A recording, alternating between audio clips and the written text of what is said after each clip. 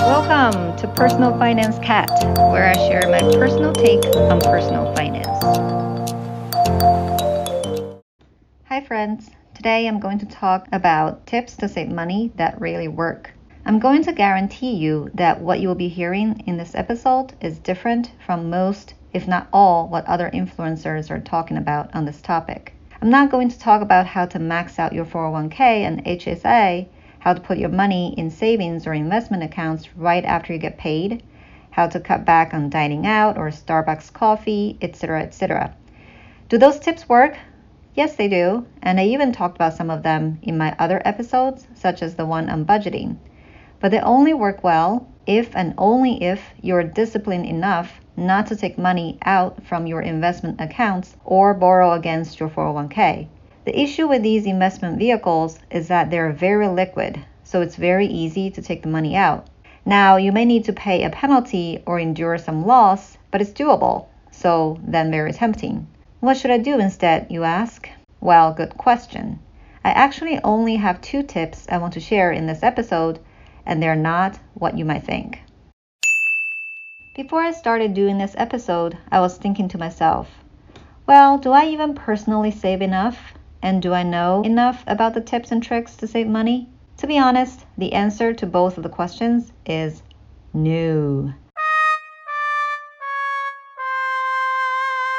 So I went to listen to some other influencers who talk about this topic, and a lot of their tips are very similar.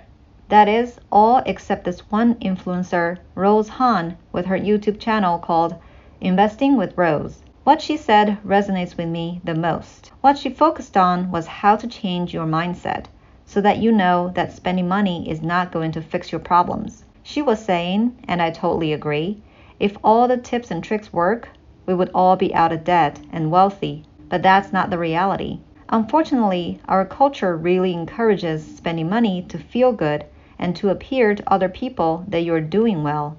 The reality is that that kind of feeling is very short-lived, if it ever lives at all. And at the end of the day, they're not going to fix your deep down insecurities and anxieties. So my tip number 1 is to change your psychology. What I mean by that is that you really should change from inside. Using myself as an example, once my net worth reached $1 million and I knew I did something right, all the negativity about not feeling good about my financial situation went away. Growing up, like most of you, your closest family members and friends would associate money with happiness. Someone once told me, for example, you can tell if someone is doing well or not just by their appearance, the car they drive, the clothes they wear, the places they go visit, etc. I always know that is wrong, but it's so hard to fight against that, especially when that kind of advice comes from someone who is so close and dear to your life. Nowadays, even if I make frivolous spending, in the back of my mind, I will think to myself, oh, my dearest whoever would approve this. From the bottom of my heart, I probably do not want to necessarily spend money on a certain luxury item I know that I might not need, but there's this tiny little voice in my head saying, oh, so-and-so will now judge me positively because they always comment that I'm cheap. Yes, I am aware of it, so at least I'm not denying it. The point I want to make is that it is hard not to care about what people think of you. Now, I'm not advocating that you should be a hermit and not have friends at all. After the pandemic, I think we all realized how important socialization is because we are, at the end of the day, social animals. What I do want to suggest is to befriend those who are like-minded so that you can put your limited willpower to better use. The other suggestion to be able to alter your mindset is to immerse yourself in books, podcasts, and other media that share the same value. Stay tuned. I will have some recommendation about those in the upcoming episodes pretty soon.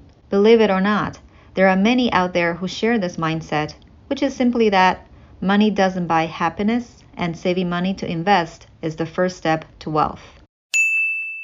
The second tip, I'll call it the PFC or Personal Finance Cat Special, is to invest your money in illiquid assets like real estate as a means to force yourself to save and build wealth. When my husband and I started investing in real estate in 2013 or so, we put all the money we had, which was supposed to be my dowry, into the first single-family rental property out of state. We managed to pay for the wedding as we earned income from our jobs and lived with the parents for a year. We then moved out into a basement apartment because that was the only thing we could afford, living in a very expensive area. Then we moved farther away from the city center, so it was much more affordable. We could now live in a decent one-bedroom apartment for the same rent. Before the 1-year lease was up, I was pregnant, so we upgraded to a 2-bedroom townhouse. This whole time, I was making a 6-figure salary, but it doesn't go that far in this area. At no point in time, though, would we compromise balancing our budget. Since we made the plan to purchase 1 rental property a year, the forced savings is literally put away and gone in the form of rental properties. We can't sell them, at least not as easily as selling stocks, or borrow against them, like what you can do with a 401k. Therefore, the end result is that we were forced to live below our means. Had we not done that, we could have easily spent the $20,000 or so a year living in a better apartment or owning a better car. But I'm very glad that we did, because these properties all went up in value and got us started in real estate investing. Other types of illiquid assets include antique, syndication, private business, and certain types of debt instruments. I've only personally invested in syndication, which I talked about and advocated in the last episode about side hustle ideas. Since I haven't invested in other classes of illiquid assets, I'm not going to go into details with those. Bottom line, the more I have learned about investing, the more I have become a firm believer of being a long-term investor. As long as you believe in the fundamental value of the investment, the best thing is to hold it long-term. That's what happened with our real estate investing, but I'll give you one counterexample to prove the point. I'm overall bullish about crypto, not so much as a currency, but more so as digital gold. We bought into Bitcoin during the hike in 2018. The highest price at which we bought was around $19,000. Soon it crashed, and during the following years, it dipped to below $3,000. Guess what? We sold all the crypto we owned, which was mostly Bitcoin, but there were some others as well, during the crash. At the time, it just didn't seem that it would ever bounce back. And we needed money for the renovation we were doing for our largest real estate purchase we made. So there I was, the exact foolish investor who would buy at the peak and sell at the bottom. But as you all know, last year, crypto saw yet another peak, much higher than the previous one. Bitcoin in particular went to almost $70,000. So had we held our Bitcoin, even for the portion we bought at $19,000, we would have tripled our investment. Anyway, the moral of the story is that, again, like Buffett said, if you're not willing to hold an investment for at least 5 years, don't even think about even holding it for 1 minute. Knowing that we're all irrational and not Buffett, when something is so liquid and easy to buy and sell, it's so easy to make wrong moves like what I did. So here's my point. Forced savings are best put in illiquid assets. And there is your PFC special.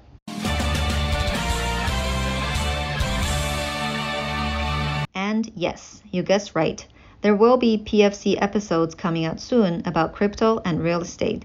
So stay tuned if you're interested in those topics. Just as a full disclosure, as we move into a better financial situation, as we build up our professional careers, we will be investing in more liquid assets like index funds, mainly because of 2 reasons. 1, the real estate market is too hot right now, in my opinion, so I would not want to invest at the peak. Number 2, we're hopefully wiser and have a better financial situation to cover our bases, so the chance of dipping into the liquid investments is much lower. I do think that if you have the discipline to not tinker with your investment in the short term, index funds are great to invest for the long term. More to come on that one as well. That's it, my friends. Hopefully this episode is helpful. If you do want to hear about actual tips on saving money, there is an abundant amount of content out there for that already. For example, I listened to Nate O'Brien and Graham Stefan as part of the research process for this episode, and both of their videos are very down-to-earth and practical. So just head over and watch them on YouTube for free. I'm not affiliated with them at all, but sharing good content about financial education is a good thing in my mind, and the least I can do is to give credit to the people who created it. Alright, thank you so much for listening. Catch you next time.